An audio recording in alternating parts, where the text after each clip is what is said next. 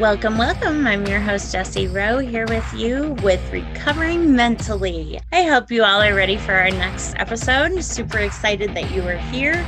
Remember, Recovering Mentally is designed for so many purposes, including erasing the stigma of mental illness, creating suicide awareness and prevention, as well as helping those that are recovering or finding their road to recovery from addiction. As you know, your host has been there, done that, has the medical records to prove it. So this is your safe space. You're not alone. And let's get started.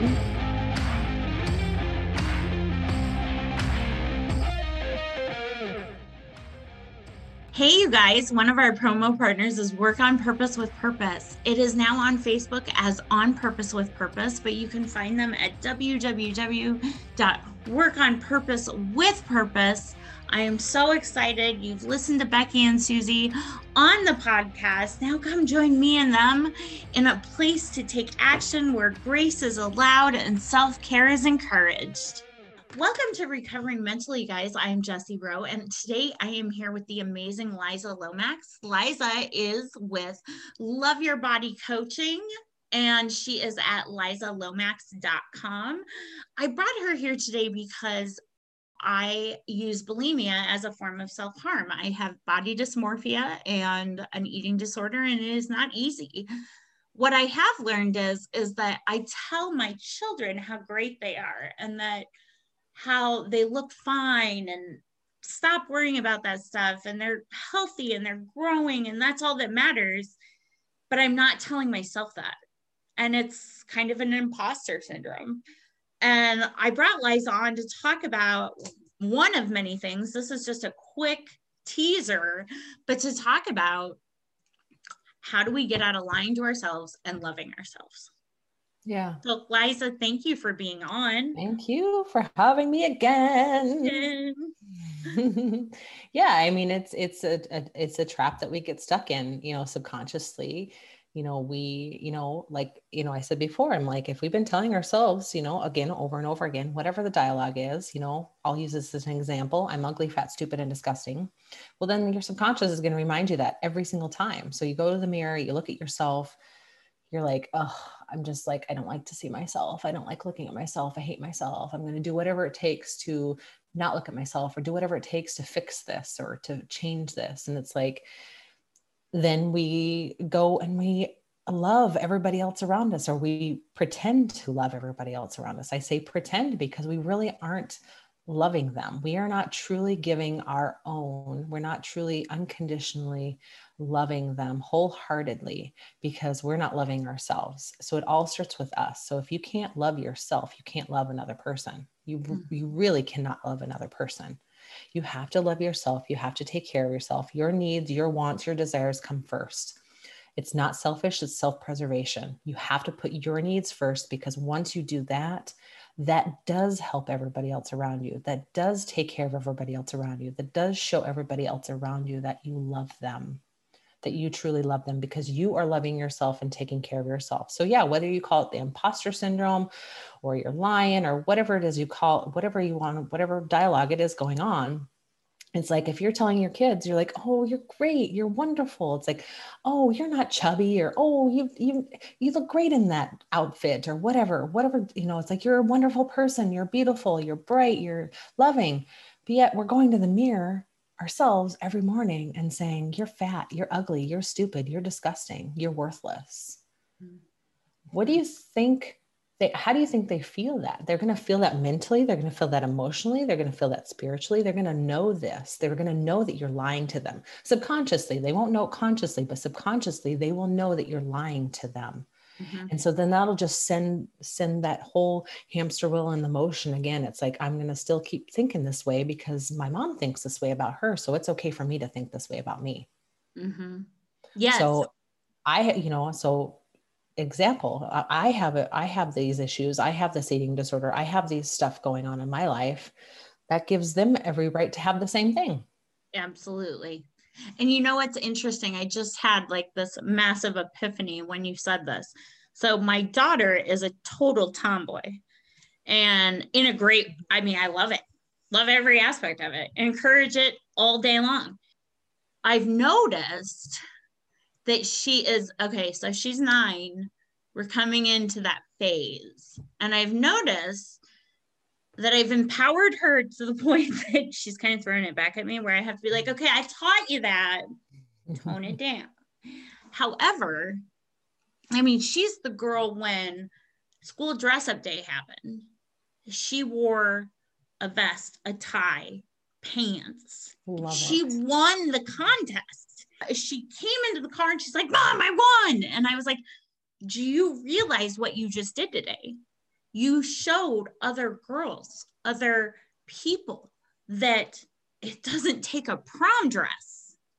Like, just be who you are. I go, it is because you own that look and you don't care what other people think.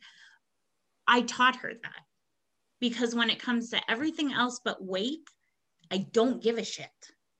Like, I love that I live in a community of Stepford adults and Stepford parents. I don't fit in, and I love it.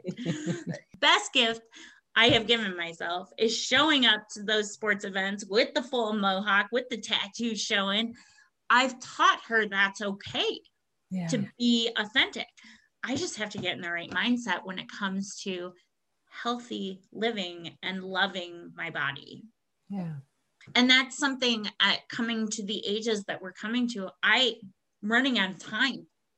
I've got to get there, because the pressures of that are going to hit both my kids here very, very soon when they start to enter, you know, the double digit ages and the teenage ages and all that. I mean, I cannot stress to you guys enough how much 8 and 9-year-olds and 10-year-olds pick up on. Right. They do. They pick up. I mean, all kids are sponges. They're going to pick up on everything. And it's like, that's how we learned our beliefs and our habits and our stories from our childhood, you know, and we can't blame our parents. We can't blame our parents' parents and so forth, because how they taught us is what they were taught. So, you know, we're products of our environment.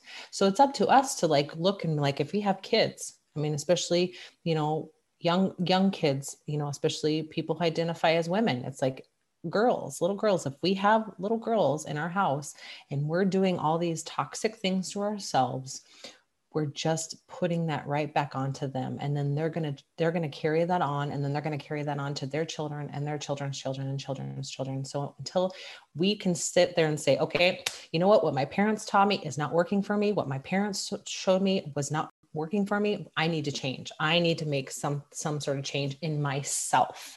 Yes. I need to make that change first in myself, because then they'll see that, and then they'll take on that, and then they'll copy that, they'll mimic that, and they'll take on that belief, because all of our beliefs are somebody else's beliefs, you know. I mean, yeah, when you say borrow my belief, it's like, yeah, well, we did borrow a lot of beliefs, a lot of toxic beliefs, but we borrowed beliefs, you know. So, and I learned that from, you know, when I went through NLP training, I went through some of the exercises and realized that some of my beliefs were beliefs of my stepfather. And I was like, oh my gosh, I can't believe that I've been doing the same thing that he did for my entire life. Yeah. Yeah. And then like realizing that, and then making that shift and making that change, I said, nope, I'm not going to do this anymore. Like, the cycle ends here. That's essentially what we're saying, is that the cycle will stop with us. And I love that. And you're right. It has to stop. And I don't want it to be Layla or Landon's responsibility as an adult to make it stop. Longer. I don't want it to be Layla and Landon's responsibility to make it stop. Right. I want to stop the cycle so that they can go on and live great lives, loving themselves, loving their children if they choose to have children, whatever it is. Yes. Liza, thank you so much for coming on. You guys, Liza actually has a long form. If you download all of the episodes, you will find Liza in there. Thank you so much. And you have a great day. We will listen to you soon. All right. Hey, you guys, it's Jessie with Recovering Mentally. I am so excited to tell you about Healing Dragon CBD oil.